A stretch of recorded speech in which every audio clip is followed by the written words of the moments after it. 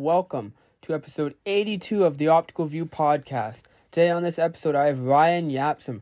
Ryan Yapsam is a 2-0 professional MMA fighter in the featherweight division. His last fight, at the time of recording this, came out of Durham Fight Series. Hope you guys enjoy this. I know I certainly did, catching up with Ryan Yapsam. Kind of hearing a little bit about his goals and kind of what he has planned, as well as his backstory and how he got started. As always, guys, I'll see you in the next one.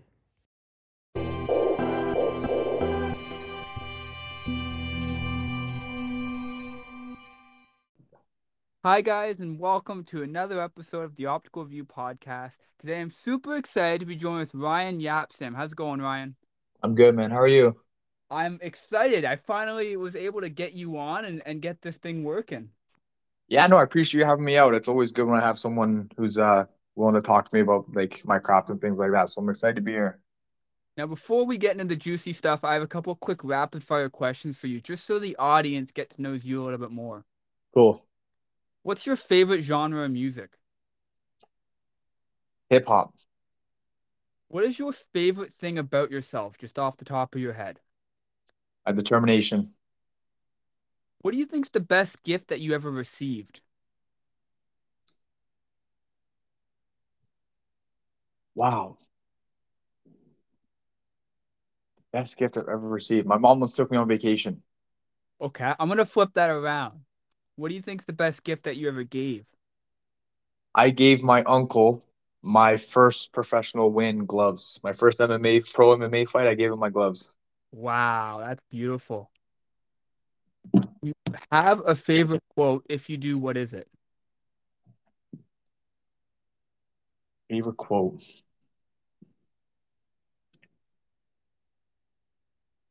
If you stand for nothing, you'll fall for anything. Oh, okay. If a movie ever gets made about you, who would you want to play you in the movie?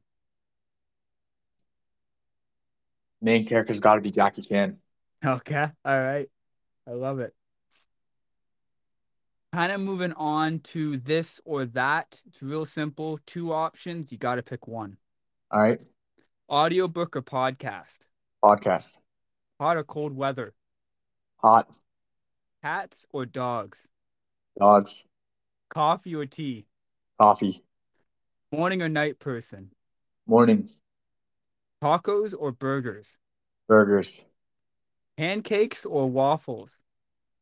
Pancakes. Salad or soup? Soup. Pizza or pasta? Pizza. Introvert or extrovert? Introvert. Apple or Android? Android. All right. I like it. Now we're moving on to the last kind of segment before we get into the juicy stuff here. This is just a couple specialized questions for you. And the first one I ask everybody. So I'm a big tattoo guy. I love tattoos. What is your favorite tattoo, either on yourself or on somebody else, that you've ever seen? My favorite tattoo that I've seen on somebody else is just a simple one. My brother's got my name tatted on his left shoulder blade, I believe, along with my sister's name as well. That's my favorite one. I love it. For you, I know you're a fighter. You've had lots of fights. What are your top 3 walkout songs? Top 3 walkout songs. I'm pretty plain with my walkout songs. I've been criticized by a lot of people as that. Oh, are you still here?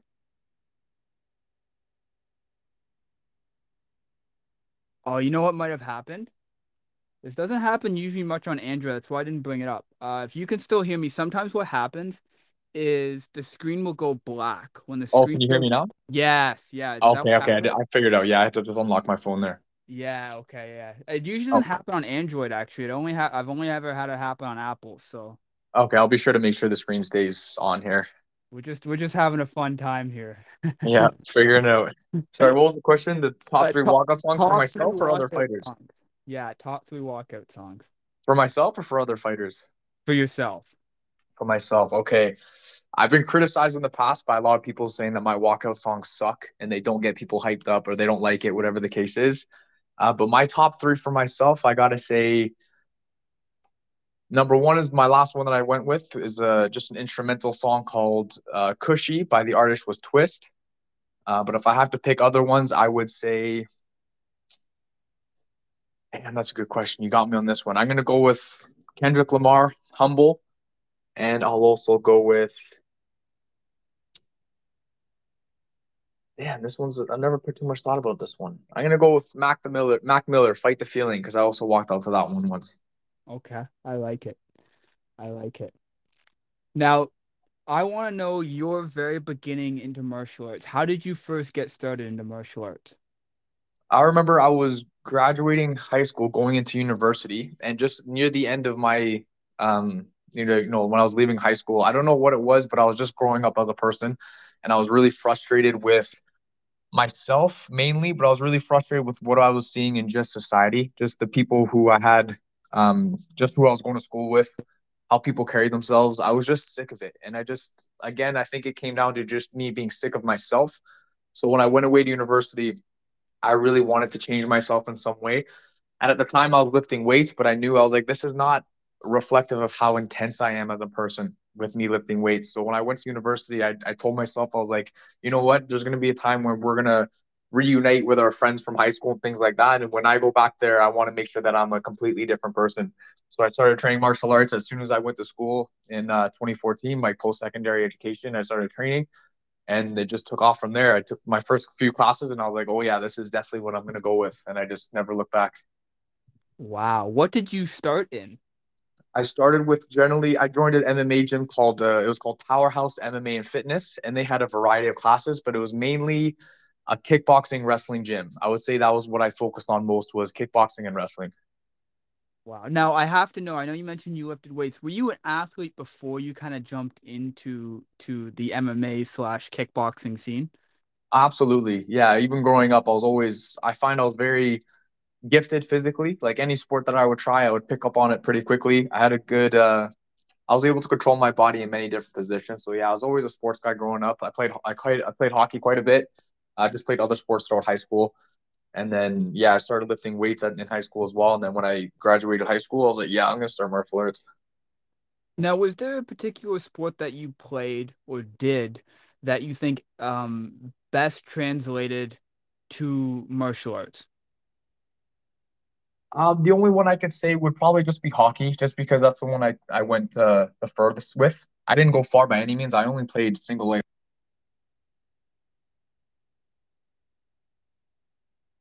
Oh, you're gone again. Sorry, can you hear me there? Yeah, yeah, yeah. My bad, it happened again. Sorry, what was the last thing you heard there? Single A. You just played single A. Yeah, no, I just played single A, so I was always known as like just the kind of the goal scorer. So I didn't play a very high level, but even when I was playing, I always liked to um, be quite physical. I would always take a lot of runs at guys, try to hit a lot, things like that. So I would say hockey translated most into my martial arts career. Okay. Now, take me through your journey of kind of how you became now a professional, right? From the very first class at Powerhouse MMA. So after I took that first few classes at Powerhouse MMA, I knew right away. I'm like, oh yeah, it was so easy for me to flip that switch and go, oh yeah, this is my whole identity now. This is what I'm going to put everything into. I had a few amateur fights pretty much with only like a couple months of training in. Um, I was losing. I had a record of 2-2 at the time when I first started with MMA. And I realized I'm like, wow, I'm like, this sport is fucking dangerous. I'm like, I'm going into mixed martial arts and I don't even know the martial arts. So after I took a couple losses in MMA, I was 2-2. I had 2 wins, 2 losses. But even with my wins, I was like, wow, it's fucking dangerous in here. I don't even know what I'm doing. So I took it upon myself to actually study the individual martial arts. So I ended up joining a jiu-jitsu gym that was just strictly jiu-jitsu. They weren't MMA or anything like that. I also joined a boxing gym that was strictly boxing. And then I also joined a Muay Thai gym as well, where all they did was Muay Thai. And each one of those martial arts, I took the time to make sure that I only trained in that discipline, or I was only training in one or two disciplines, and I would compete in them. So I started with Powerhouse MMA and Fitness, had a few MMA fights, started losing, and then that gym unfortunately shut down. But it worked in my favor because that's when I started to box, and I was just doing strictly boxing, and I was competing in that. Again, I got a 2-2 record in boxing. And at the same time that I was boxing, I was also a part of a jiu-jitsu gym, and I was doing some tournaments here and there, won a few matches, lost a few matches, whatever.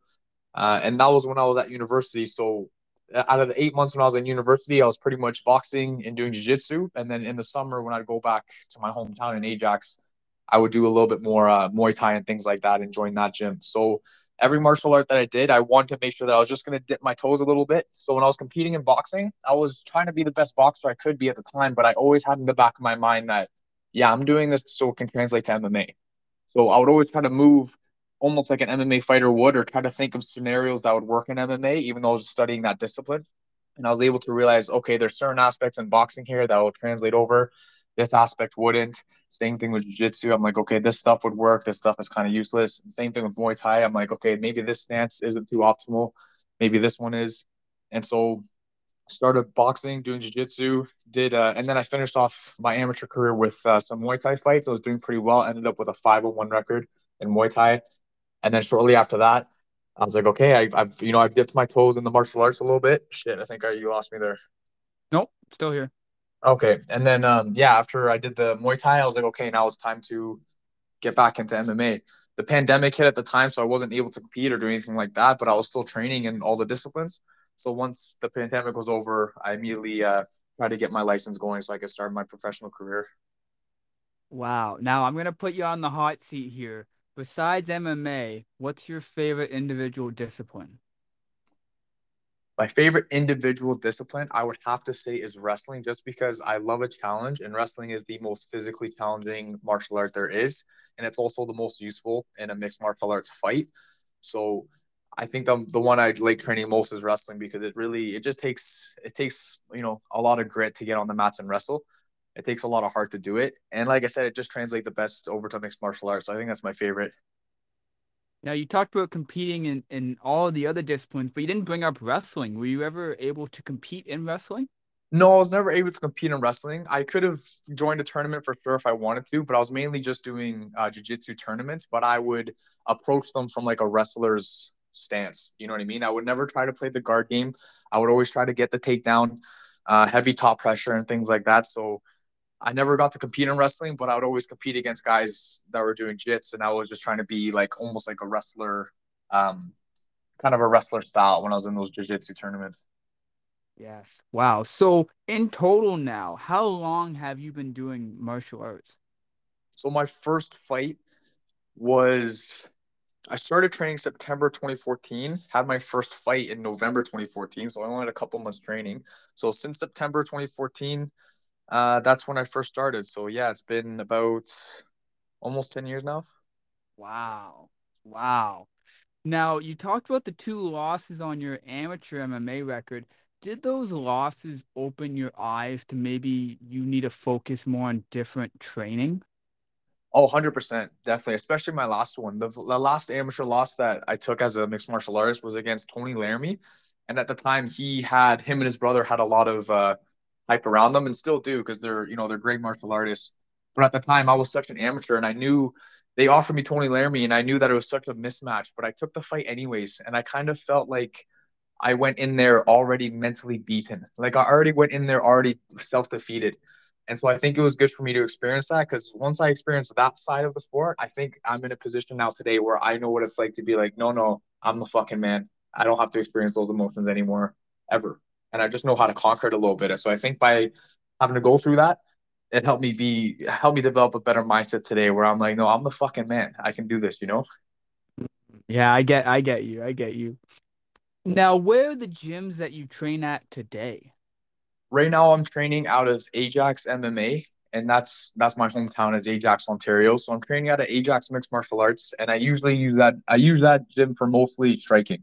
There's a few guys that I do some grappling with, but it's mainly a striking gym for Muay Thai, and I also do a lot of boxing as well with my coach. And then I do pretty much all of my jiu-jitsu and wrestling training at 10th Planet in Etobicoke. They have a wrestling and jiu-jitsu class that I try to get out there as much as I can. And so those are the two gyms that I'm at right now. Wow, now they're quite far apart there. How do you schedule your week? So it actually kind of works out because they are quite far apart. So 10th Planet Etobicoke is actually right beside my workplace. So Oh, great. sometimes I'll be able to set up shifts where I just did it today. Today I had a short shift of 7 a.m. to 11 a.m. for work. And it just happens that 10th Planet has a jiu-jitsu class at 11 a.m. on Sundays. So I was able to go to work from 7 a.m. to 11 a.m. this morning. And then right after work, I go straight to the gym. So it kind of works out that way. But other than that, sometimes on my days off, the Tuesday, Thursday is the wrestling and jiu class in the afternoon that I like to go to. And I'll just have to make that commute going out there because in my mind, it like I'm going out there 4 times a week for work, which is not my end goal. It's not my dream. So how can I justify going out to a Tobago 4 times a week for something that I don't want to do? And then when I have a day off, when I want to do what I actually want to do, of course I'm going to make that same commute and go out there because that's what I actually want to do with my life. So I have no problem making that commute on those days, you know? Yeah, yeah, for sure. Do you think that's the hub of grappling in Ontario? What's that, 10th Planet or? 10th Planet of Tobico, yeah. Is the hub of grappling? I wouldn't say so. No, the fact that it's a 10th planet gym and we have a legitimate black belt, a super high level black belt in Micah Brakefield as the coach. That kind of brings a lot of attention to our gym for sure. I wouldn't say it's the hub though. There's many areas to grapple. There's many different gyms out there that are doing some good things too. So explain to me why you chose 10th Planet of Tobico rather than some of these other gyms. So again, when I started my job out in Etobicoke, I actually met one of my coworkers who owned a gym right beside the jail. And at the time, it wasn't 10th Planet. It was just called Etobicoke Martial Arts. Like it was a Muay Thai gym with a jiu-jitsu program as well. And he was like, "Hey, like we work together. Like you're a martial artist. Like come train, whatever. I'll give you a discount." And I was like, "Yeah, perfect. That sounds good to me." And then, sure enough, a few years later, after me starting the job and me training at Etobicoke Martial Arts, the owner, the guy that I work with, came to me and said, "Hey, you know what? We're getting a 10th Planet here. I'm bringing a guy out from BC, Michael Brakefield, yada yada yada." And I was like, "Wow, this is perfect." Like I was already coming out here for work, and I was already coming out here to train with you because you're giving me a spot. But now they're actually getting a 10th Planet guy, and I've always actually wanted to train under that kind of style of jiu-jitsu because it was more geared towards MMA anyways. So it just kind of worked out pretty perfectly for me. That's awesome. It was kind of really incredible the way that it just developed basically into your hands. Yeah, it was meant to be, just that's what happens. Like you follow your craft, you follow your heart, and these kind of things open up for you. So for me, it was a no-brainer. I'm like, yeah, this feels like the right fit for me. Now, I've seen both your fights here, and I'm so curious, in your words, how would you describe your fighting style? I would describe my fighting style as a little unorthodox and just a little aggressive. I don't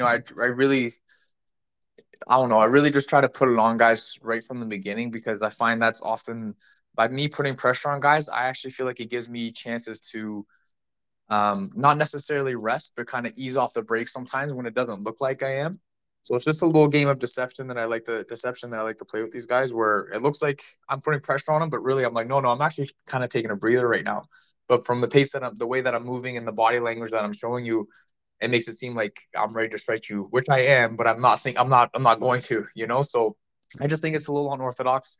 And I would just say it's pretty aggressive, I would say. Now, do you have anybody, any fighters that you kind of model your style after? No, there's certain sequences or certain situations I'll be in where I'll try to emulate certain fighters. But up and before that, I just try to be the best version of myself until then. Like I don't go into a fight thinking, oh, I'm only going to wrestle, I'm only going to strike. If we're in a striking sequence and if it calls for it, I'll maybe try to emulate certain kind of fighters.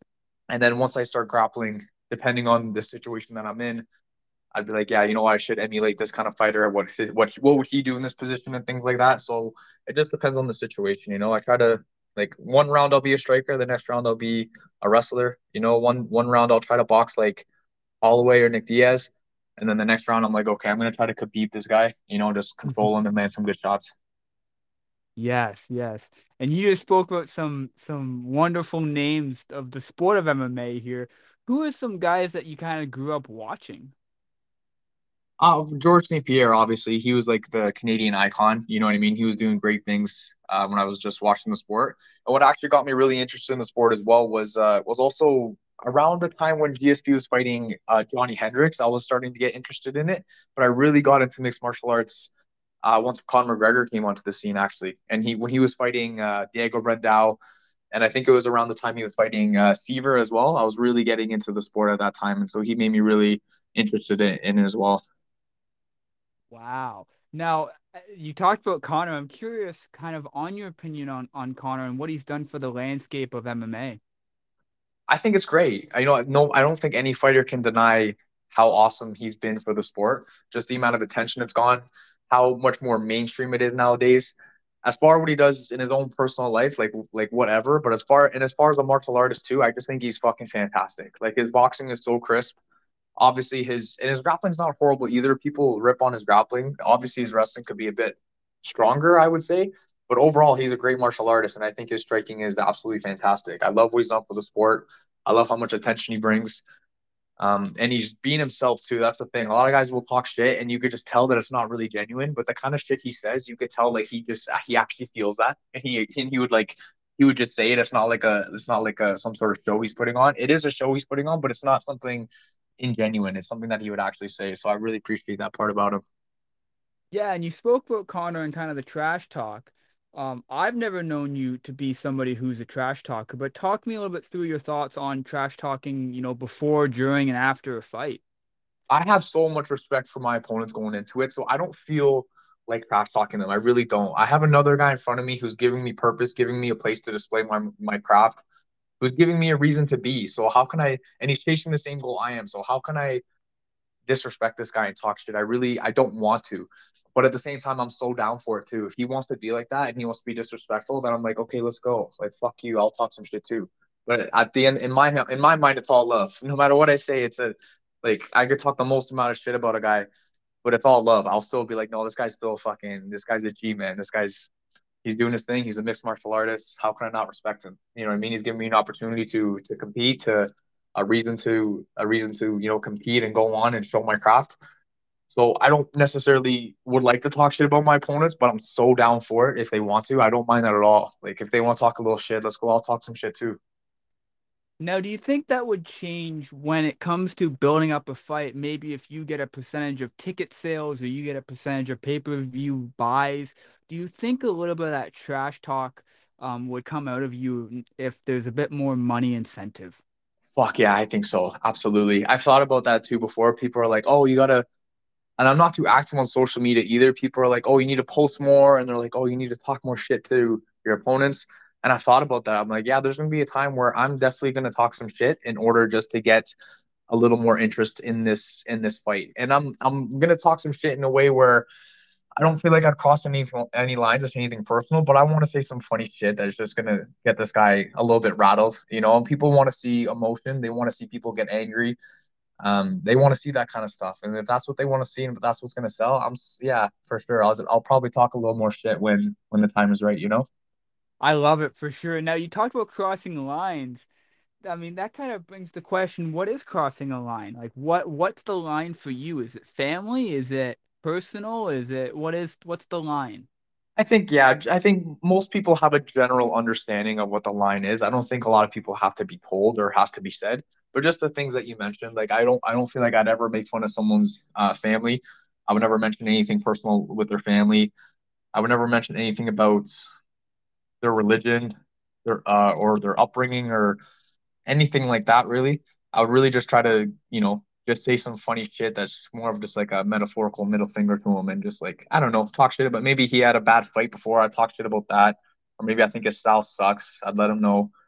Maybe I think I'm gonna whoop his ass here. I'd tell him. Right. But I just wouldn't, yeah, I wouldn't bring up family members, wouldn't bring up religion, wouldn't bring up any of that kind of stuff. And if they were to do that to me, I would just kind of keep it. I would think, at least, I've never been in that position, but I think I'd be able to keep it pretty cool and just be like, okay, this guy's obviously a clown who doesn't know how to act like a normal human being. So I'm not going to stoop to his level and be an idiot as well. I'm just going to let him make a fool of himself. Yeah, it almost degrades the person doing that a little bit.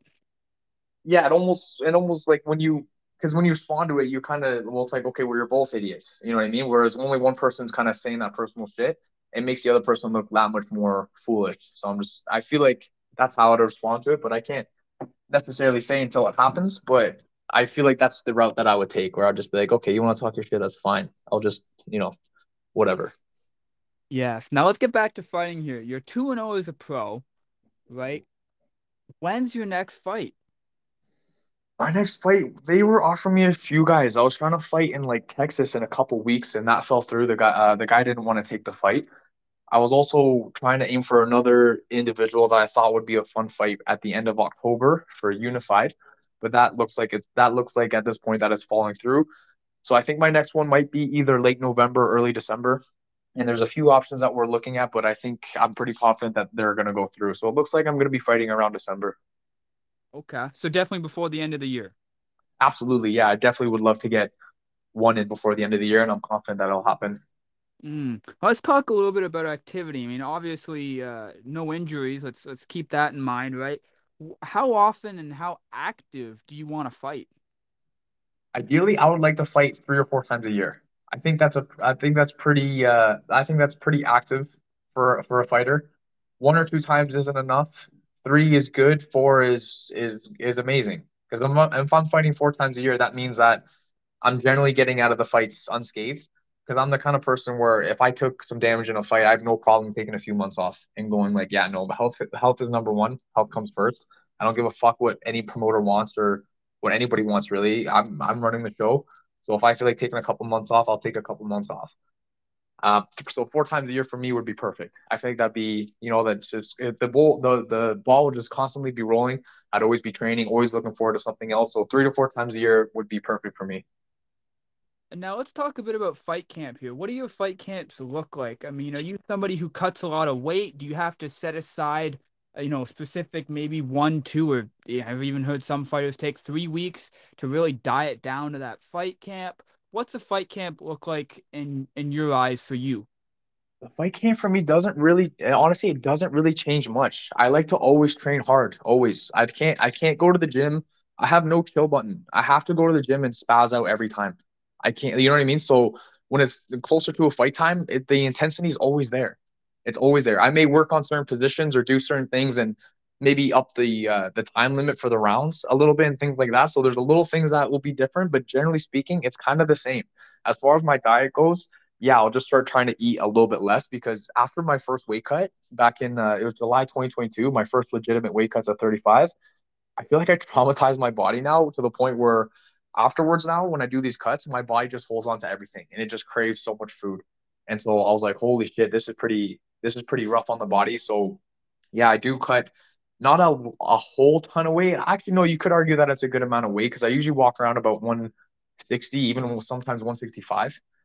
So I do cut a little bit of weight, and yeah, about 6 weeks out, I'll just start to eat a little bit less. I won't necessarily have to cut out too much. I'll just continue with my intensity as usual, but I'll just won't snack as much, or I'll just be a little bit more mindful about my portions and things like that. So not much changes. A lot of the weight, most of the weight comes off in the last 10 days or so, especially in the last couple of days as well. So I don't have to worry about that too much. Now, before 35, did you fight at 145? I fought at 145 as an amateur. Yes, the lowest I made as an amateur actually with my fight with Tony Laramie was a catch weight of 140. So I made 140 before going pro. But yeah, my other fights as an amateur were at 145. And then when I was fighting in Muay Thai, I was fighting at 147. Wow. So that actually is quite a bit of difference there. Are you doing a heavy water cut? Oh yeah, I was doing. Oh yeah, heavy water cut for sure. This last one, I was actually concerned. I've only done it twice now, right? So I'm still relatively new to it. But this last one that I had back in June, I was actually a little bit concerned. I was like, fuck, I might miss weight here. I'm like, this is ridiculous. I woke up, well, like weigh-ins were Friday afternoon. I woke up Friday morning at 146. And so I'm like, holy fuck, I have 11 pounds to go here to make this weight. But I got it done in like 2 hours, 2.5 hours. I had a couple teammates with me that were helping me out, and I was able to cut 11 pounds in like 2 hours, 2.5 hours, something like that. And it was hell. It was shitty, but I got it done. So I was like, damn, and I was just changing up the schedule a little bit for the water loading and things like that. I'm still playing around with it and finding the optimal way to do it. And the last time I did it, I was able to rehydrate a lot better. I felt a lot better going in there as opposed to my one in July 2022. So yeah, I was like concerned on the last one. I was like, fuck, I might miss weight here. I'm like, this is gonna be so embarrassing. This is gonna suck. And I had that thought for a moment, but I was able to get the job done. I actually came in underweight. I came in at 134.4. Wow. So, who do you have guiding you and kind of showing you the ropes in terms of everything? Do you have a mentor? Is it just teammates, strength and conditioning coach? Who's guiding you and helping you with all this stuff? Uh, Generally, I like to take a little bit of information from many different people, but I'll never follow just one person for everything. You know, I kind of like at the end of the day, I look at myself as the main character in the movie. I'm the captain of the ship. I'm like, what I say goes. So there's definitely some, and but it takes a village to do this, right? I'm fully aware of that. So I'll take little snippets of information and guidance from some people, but not fully, not completely. You know what I mean? At the end of the day, I take it with a grain of salt, and there's some things that I'll look to them for guidance, but for the most part, it's I put a lot of it kind of on me. As far as the nutrition part goes, I once hired a nutritionist just to not necessarily help me with my nutrition, but I just wanted to explain the wake up process, like the week of. I had no idea how to do that properly, so I looked to him for guidance. But as far as guidance, like in like my journey going forward, I kind of look at myself like, no, you need to be, you're the captain. You need to look to yourself. Don't look to other people. Because I'm like, what if that person, God forbid, but what if that person is not in your circle anymore because they're not able to or whatever, they move or like whatever, you know what I mean? Like, what are you going to be screwed? So I always like to think to myself that I'm going to be good no matter what happens, no matter where I go, because I'll always have myself. I'll always have my own back. And that's what I'll have to rely on people, absolutely. But when there's a will, there's a way. And wherever I go, whoever falls in my circle, I'll be able to, I'll be able to ride with them and bring this as far as I can. Hmm. I'm kind of questioning if I'm going to say this, but I'm just going to say it and we'll see where it goes. Who's in your circle now? I mean, who are the people that you would consider tight and to be in your circle? Oh, of course, I just my coaches that have been with me for a long time. So just off the top of my head, I have this guy. We call him Crew Fresh, but his name is Alton Douglas. He's an amazing guy. He's helped me quite a bit. He's guided me and helped me quite a bit. He's one of my coaches, one of my striking coaches. I have Andrew the General Cummins, we call him. He's a great guy as well. He really helps with the mental side of things as well as the physical part. Um, we kind of share some of the same mentality going into a fight, and he kind of helps bring out that aggressive side of me. Michael Brakefield is my jiu-jitsu and wrestling coach. He's been a huge help. I've learned so much from him. Like my wrestling and jiu-jitsu game has improved so much just from observing what he does and the stuff that he teaches. And yeah, just that's pretty much who's in my circle now. I have a good amount of training partners as well that I rely on for training on a regular basis. And yeah, that's kind of the people who are in my circle now. I like to keep my circle small. You know what I mean? I'm always willing to train with new people and things like that, but I'm like, no. Generally speaking, I generally like to be like, okay, no new friends. I have my circle. I know I can see like I feel like I can read people pretty quickly and see what kind of intentions they have. And the people that I feel like are having pure intentions with me and they just want to see me do well, those are the people that I want to stick with. I got you. Now, in terms of management and agent and stuff like that, do you have anybody like that? Yeah, so right now I have a manager. His name is John Morrish, and we actually met back in I think it was might have been 2015 or 2016 when I was boxing out in school. We were at the same boxing gym for a while, and we never really spoke much. We never really trained together, but we would see each other in class and things like that. So John actually approached me. I think it was early 2022 or around I think it was probably around April 2022. He approached me saying, "Hey, I'm getting my management license." And he's like, "I don't know if you remember me, but we trained at the same boxing gym." He's like, "I always liked the way you carried yourself. You're always in shape, always ready to go. I'm looking to get into management. Has anyone approached you about this?" And at the time, I was like, no one's approached me for being my manager. I was thinking about going pro soon, and so it just kind of worked out that John's my manager now. And again, he's another guy that I like the fact that he just started out with me. Like he wasn't someone who was already in the game doing it for a long time. I don't know why, but I just kind of like that aspect where I was like, okay, you're just giving this a go. I'm giving this a go. We knew each other from the boxing gym. Let's see how it goes, you know? Yes. And now there was, a few fighters that had recent comments about management in terms of taking a certain percent of purse and win bonus and stuff like that. I mean, obviously you're in a tough predicament to speak anything negative, but what are the positives and negatives of having a manager? Right now, I'll just start with the negatives, which I'll explain in a little bit. That isn't really too much of a negative, but the only negative is that they take 10%, and the fact that they're doing a lot of administrative work on the side, taking no head damage, but they're getting a piece of the puzzle, which or a piece of the pie, which now I'm seeing how useful John has been and how helpful he's been. I'm more than willing. I'm so happy that he's a part of my team and that he's taken 10%. I'm so happy with that. I don't know if he wants me to disclose that to other people, whatever, for other fighters, but that's essentially the deal that we've worked out, and it's so worth it. So the only downfall I would say is that part is that you have to pay him, but it's not that much of a downfall because he helps with so much. So it's so worth it, you know? So that's the only con that I would say. Um, the pros of it, obviously, is that he just handles a lot of the talking and shit like that with people that I don't want to talk to, like a lot of promoters, and just mainly the promoters, really, because when you're trying to set up these fights, you have to work out the deal and you want to hit them up and they want to talk and all this kind of stuff. And I'm like, I don't want to talk to all you guys at all. So it's good that I could just go to John and he can go out there and find the right matchups, talk to the promoters, get the best deal, and work out all that kind of stuff. He helps with like the fight banner, my t-shirts, the sponsors, all that kind of stuff. It's a big help. So there's really not many cons that I could really say, and I mean that from the bottom of my heart. I think it's been fucking great. Having John on board has been amazing. So Now, I'm curious, now that you are a pro, if maybe there's some aspiring amateurs that are looking to turn pro, is that something that you'd recommend to them is go out and get yourself a trustworthy manager? I would say so for sure. Absolutely. Yeah, just try to find someone that's going to be genuine and just wants to do good work. And that's what I felt with John, that he was just a guy who just was passionate about the sport and he just wants to do genuine good work. So I'm like, yeah, okay, that's a great fit for me. That's so yeah, I would recommend that people go out and get a manager that they feel that they can trust and is going to guide them in the right way.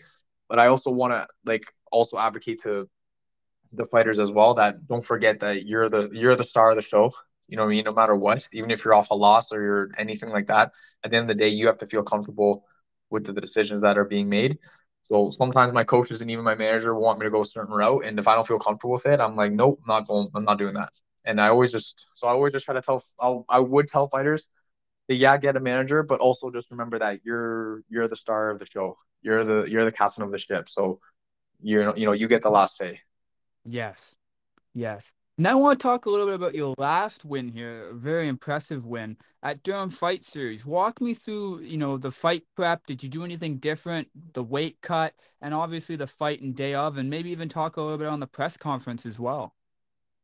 Yeah, no, that was a great experience, honestly. The guy I fought was not very high level. He was not very high level at all, but I did not know that going in there. I had no idea what I was getting into. And you never know at this level. Like you never really know what kind of fighter you're getting in there with. It could be someone who's absolutely amazing in the next big thing, or it could be someone who's a complete fucking can and has no business being in there. So I went in that fight pretty nervous because I was like, I don't know what the hell I'm getting into. I was with a promotion that was doing their first show, so I was like, and I had a couple people, or not a couple people, but I had one dude pull out of a fight 2 times on me before that. So in the back of my mind, I was like, is this guy even going to show up and things like that. So I was nervous for going in as always, but I knew that I could calm myself down when the time came. Again, he wasn't a very high level guy, so I was able to make a highlight out of him and do a couple suplexes, get a good Kimura finish on him, and it just felt like it just I was so grateful for the experience. It just felt like an absolute gift from the universe. That's the only way I could describe it. The weight cut was shitty as always. Like I said, it was my second time doing it, and I went into it thinking, "Fuck, I might miss weight." Like I actually had that kind of thought. Like I was a little bit nervous for that, but I was able to make the weight. I came in underweight, which was always good. Um, yeah, nothing else. And the fight camp, like I said, is the same as always. I'm always training hard. Even when fight camp comes around, I'm like, I'm still going intense as always. I might just make the rounds a little bit longer or something. That's pretty much it. But it was good. Yeah, the preparation was amazing. I felt really good going in there. The weight cut was shitty as always, but I made the weight. I was able to rehydrate a lot better this time, which I was happy with. I'm just getting a little bit smarter with it and just learning to listen to my body a little bit more. And yeah, when the fight happened, I went in there. Again, I wasn't sure what kind of fighter I was getting in there with. I wasn't sure what his skill level was like. But as soon as we got into the grappling exchanges, it wasn't too long before I was like, oh yeah, I'm gonna get you here. Like I'm gonna fuck you up. So it was good. It was a very good experience for me. It was a good confidence booster, good experience overall. Very, very fun. And now for the press conference. Was that the first time that you did a live press conference? Yeah, it was. Yeah, that was an interesting part. I felt like skipping it. I felt like skipping it. I'm like, fuck this. I'm like, I'm gonna almost kill myself making weight, and you guys want me to stick around for a press conference? I was actually a little upset about that. I was like, fuck that. I was like, I'm not doing this. But then I kind of was like, no, it's a not. I'm like, I shouldn't be so angry about it. It's an opportunity to like talk and like this is a part of the game now. This is gonna happen in the future, especially if I make it to the big leagues. Like there's gonna be press conferences, there's gonna be things like that. So my initial reaction was like, no, fuck that. Because I'm again, I'm not someone who's necessarily too keen on being in front of a camera and things like that, but it's just something that I have to get used to. It's a part of the game, right? So I looked at it from that angle, like, you know what? It's a good opportunity to practice being in front of a microphone, having a camera on you, talking to your opponent, whatever the case is. So it was fun. Like I said, I was bitter about it at first, but I quickly realized I'm like, no, this is a huge blessing. What am I talking about? Like, stop being an idiot, you know? So I just embraced it, had a good time with it. We didn't talk any shit. We just had a good stare down, and that was it, you know? Now, did he speak English, or was there a bit of a language barrier there? He spoke very little English. He was from Mexico, so his first language is Spanish, and he spoke very little English. And I speak English, obviously, but I speak very little Spanish. So we were having like these half-ass conversations with each other. I was saying a few things to him in Spanish. He was saying a few things to me in English, and it was all respect. So it was good. Now, my favorite part. Let's talk about your future. What goals have you set out for yourself? The goals I've set out for myself, I really just want to take this as far as I can, and I'd like to compete with the best in the world. I know I'm at a point now where I have a long way to go, but I'm fully confident in myself that when I will get to a point where I'm going to be world class and I want to compete against world class athletes, and I understand that I'm very capable of actually winning a world title, whether it be UFC, Bellator, one doesn't matter what promotion it is. I'm so capable of winning a world championship. And I'm just excited. I'm just looking forward to it. Like I said, I'm in a position now where I think the biggest part that I need to work on is just the mental aspect of the sport because it comes in waves. There's some days where I feel like I'm on top of the fucking world and I'm like, yo, put anyone in front of me and I'll kill them right now. And then in that same day, though, I'll have moments where I'm like, well, fuck, I ain't shit. I still, I don't have the best grappling. I don't have the best striking. And this guy's so good and all this different kind of stuff. So it kind of comes in waves. But the longer I go, I feel like I'm really tackling the mental side of things better and I'm having more moments now where I'm like, no, I'm the fucking man. I'm the fucking man and I can do this. And I know that I'm going to compete against world class athletes as my career continues. So that's my goal essentially is just to win a world title. UFC would be ideal, but I'm open to other promotions as well because I understand that UFC, although it's right now it's the number one promotion, still in like PFL and One and Bellator and things like that, they have world class athletes as well. They have athletes that could beat UFC fighters today, you know. So as long as I'm competing against the best of the best, that's my goal. I just want to show everyone that yeah, I'm one of these world class athletes, and yeah, I'd like to win a world title. That would be fantastic. I'd like to win it, defend it like 5 or 6 times, maybe move up a weight class, fight at 45 a bit, and then after that, I'd like to maybe reflect on my career, maybe be like, okay, is it time to hang it up? Is it time to keep going? What am I going to do from here? But that's what I'd like to do. My goal is to win a world title, defend it like 5 or 6 times, move up, try to make another run at the title in a different weight class, and then see what happens from there. Wow. No, I love that. Now, I got a couple quick questions here for you because you did fight lots, I mean quite a bit in Muay Thai here. Do you think for amateur Muay Thai, the fighters, the competitors should be wearing shin guards? At the amateur level, yeah, why not? Because it's freaking amateur. Like you're already wearing headgear. You know what I mean? Like, yeah, why not throw in the shin guards? It'd be like what I like to do is just is spar like bare shin with some guys at my gym. And what I'll do is I'll throw kicks knowing that they're gonna check it, but I'll just try to kick through it. Or I'll just try to see what it feels like to, you know what I mean? Kick on someone's bare shin like that. That way when it happens in a real fight, I'm like, no, no, I've been here before and I'm good. You know? So as far as an amateur goes, should they wear shin pads? Yeah, the way I see it, yeah, why not? I'm like, you have people in there who some of them they're gonna end up being professional and go really far, but then there's other people competing as amateur who have no fucking business being in there and they're not taking it seriously at all, which they should. And you're already wearing headgear and it's an amateur thing. No one's getting money for it. So yeah, throw in the shin pads, why not? You know? And would that be the same thing with elbow pads? Yeah, same idea. Yeah, if it's amateur, it's amateur. But once you're in the real deal and you're a professional, take all that shit off. Take the fucking elbow pads, headgear, shin guards off. Just, you know, Yeah, that's what I think. As an amateur, who cares? Put all the fucking gear on. Doesn't matter. But once it's pro, yeah, they should obviously take it all off, which everyone does. And now my question to you is when do you think a fighter should turn pro?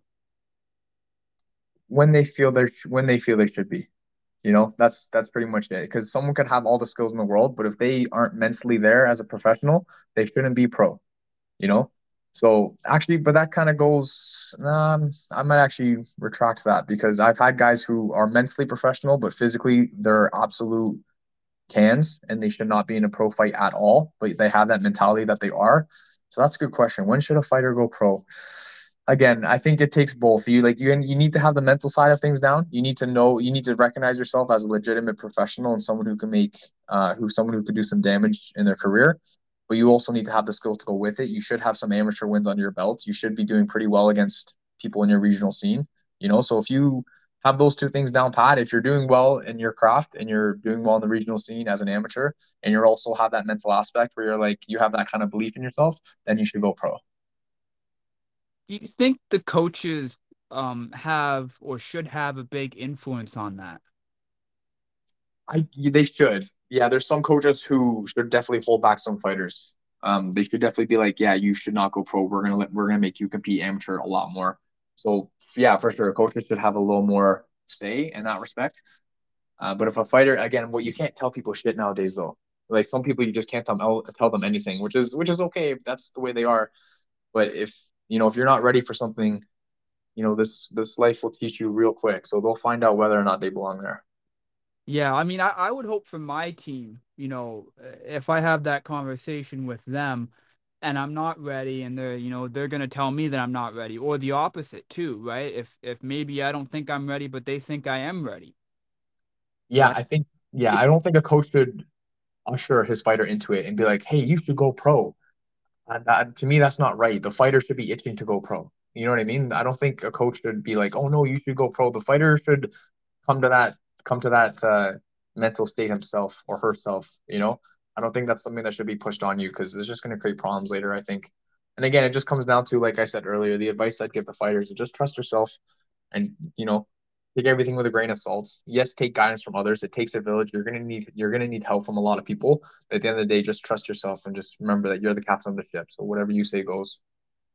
Do you think that changes now? I mean, it's starting to come back a little bit here, but in Ontario, for the longest of time, there was no amateur MMA. So you used to have to go to either different places, different provinces. Montreal is a big one, Quebec, Alberta, BC. Do you think that changes again? It's starting to come back a little bit now, but with the lack of amateur fights in Ontario, that maybe some of these fighters get pushed to pro a little bit sooner.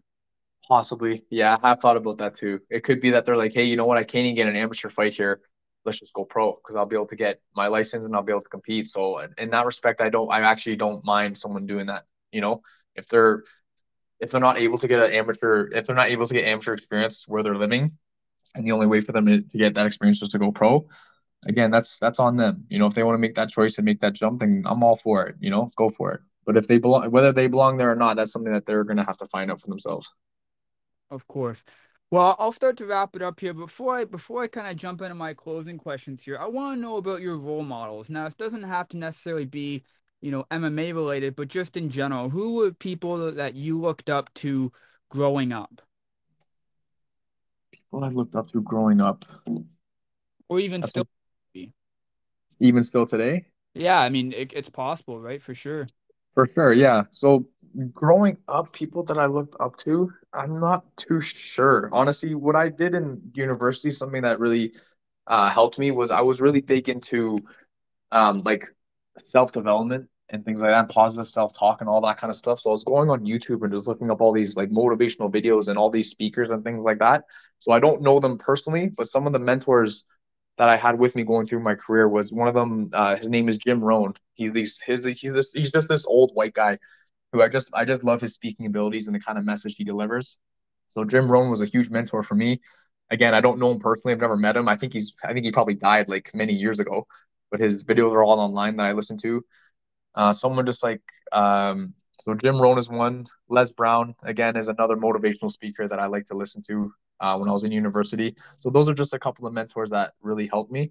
As far as like martial arts related mentors, I can't really think of any.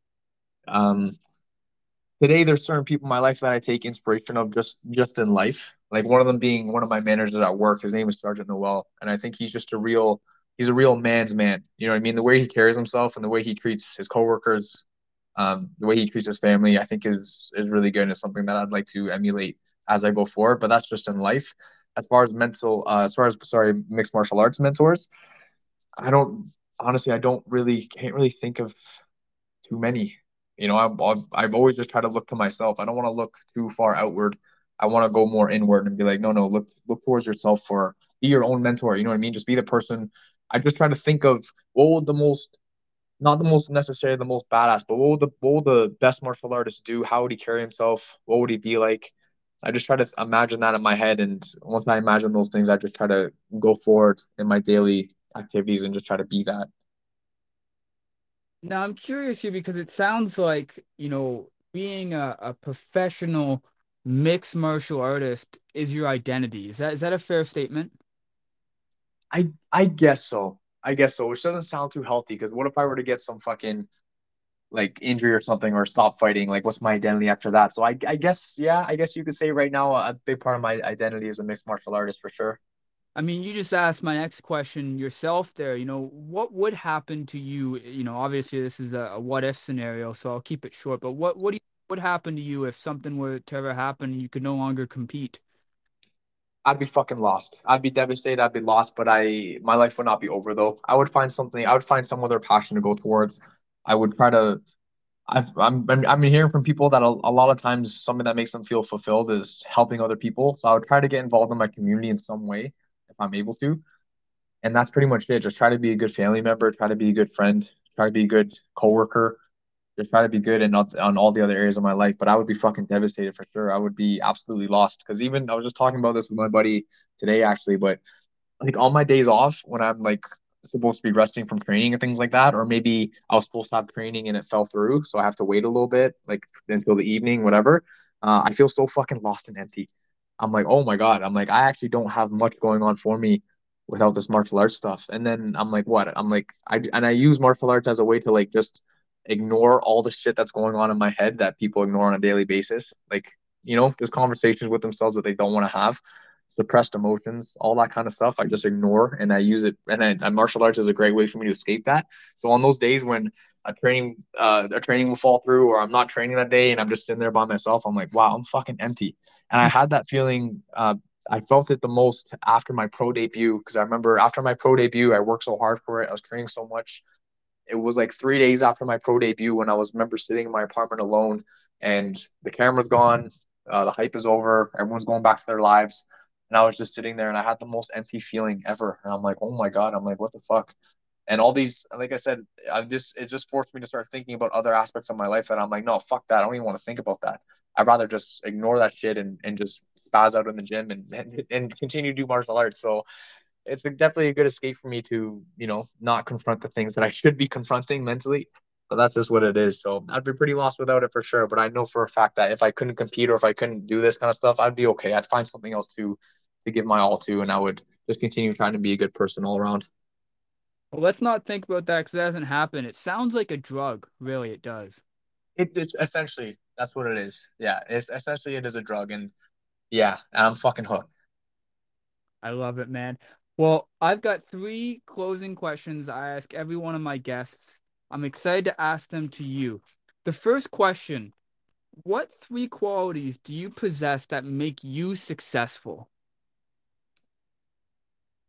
Like I mentioned earlier, my determination. No matter what happens in my life, I'm able to.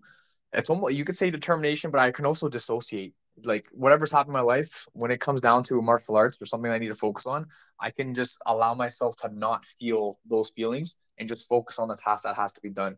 So I'm really happy with that. That I'm able to essentially dissociate from my feelings sometimes from life and just focus on what needs to be done. So my determination. Uh, what other qualities? Sorry, what was the question exactly? What qualities? What three qualities do you possess that make you successful? Yeah, so the determination part for sure. I think the attitude that I have. that I bring. So not only am I determined, but as I'm going about this journey, I'm very grateful for everything. Like all the things that are coming into my life and all the people that are helping me, my coaches, my teammates, my manager, just how things are falling into place. I'm very grateful for the whole process. And I think that's going to help a lot. So I'm super determined. The attitude I'm going forward, I'm not bitter about this journey or the things that I have to go through. I'm very grateful for it. And also, I think another quality that I have that helps a lot is mixed in determination with a good attitude. I'm also very physically gifted. Like I'm super athletic. Certain things like just my flexibility, my cardio, my ability to pick on different techniques pretty quickly. Those things are going to really excel me forward. So if you have someone like myself who's super athletic, super determined, and has a good attitude, that person's unstoppable. And that's the way I look at myself. I'm like, yeah, there's no one that can stop me, man. I can fucking do this. I can make it. I can make it to the top. Mm, I love that. I love that. I'm excited to watch your journey to the top. My next question here, and I'm so intrigued to find out your answer just off of everything that you've said. If you could go back in time, what is something you would tell your younger self? I would just tell my younger self start training earlier. That's pretty much it. I started from what I consider kind of late. Actually, I don't know if I would say that because I think a part of the lifting weights helped me be a stronger athlete. So I think what would I tell my younger self? Fuck, that's a good question, man. I wouldn't necessarily say train earlier because things happen at the right time. I don't know. I'm really happy with the person I am today and the person I'm becoming. So I would tell my younger self, hey, just keep going. Just do your thing. Just keep going. All the mistakes I've made in the past have shaped me to be the person I am today. And as painful as those mistakes have been, and the mistakes I'm still making today, that I'm really frustrated with myself. Despite all those mistakes and despite the mistakes I'm going to make in the future, they truly shape you to be who you are. So I wouldn't tell myself anything because like I said, I'm happy with the person I am today. I'm happy with where I'm going. So I wouldn't tell my younger self shit. I know exactly what he'd be in for. And I'd be like, yeah, go fuck up like you're gonna. Like, go make that mistake. Go mess up in this aspect of your life. Go be a disrespectful person and then feel bad for it. Go make all the mistakes, because I know that they've shaped me to be who I am today. So I'm grateful for all of it. Everything that I've been through, everything that all the mistakes that I've done. I love it. Now, just based off of what you said there, I have to ask, what would you say your biggest mistake is? My biggest mistake. Like that you've made, yeah, or you said maybe you're currently making. Hmm.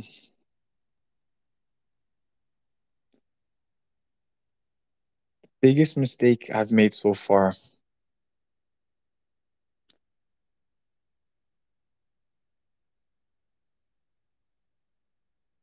I think the biggest mistake I've made in the past and just so far is, like I mentioned earlier, is just associating from my emotions too much to a point that it gets pretty toxic with my personal life, like with my friends, family, and the people, just things like that. So I think I just dissociate a little bit too much. I need to be a little bit more intact with how I'm actually feeling because too often I'll just not feel those feelings and just go train and forget about it and not deal with those things. And I know it's going to bite me in the ass later with my relationship with the people in my life. So I think that's a big mistake that I've made in the past and I'm making even today is that I just dissociate too much and I'm too disconnected from how I'm actually feeling.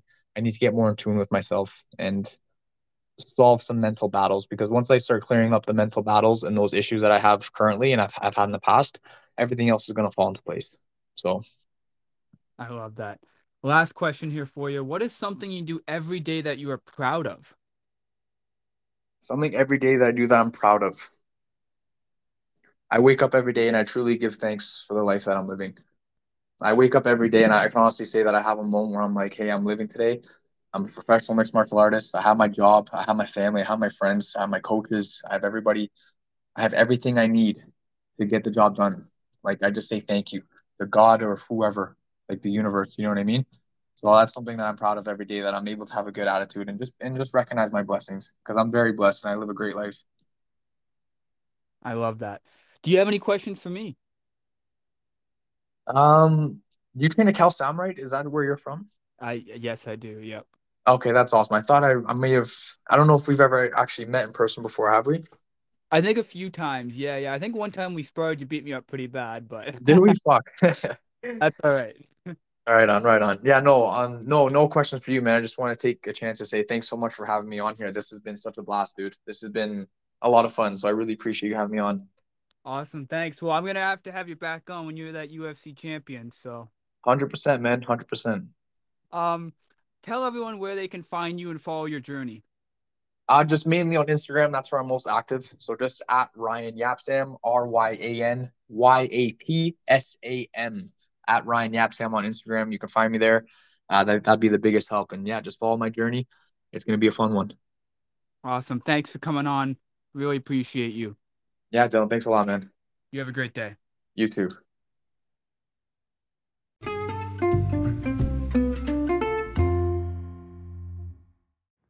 Thanks for listening, guys. I really, really do appreciate you taking your time and listening to this podcast. Once again, just a quick reminder, please do like and subscribe wherever you guys get your podcasts, Apple, Spotify, Google Podcasts, etc. And like the Facebook page and also like the Instagram page as well. And don't forget, subscribe to the YouTube channel and the TikTok as well. Thanks again, guys.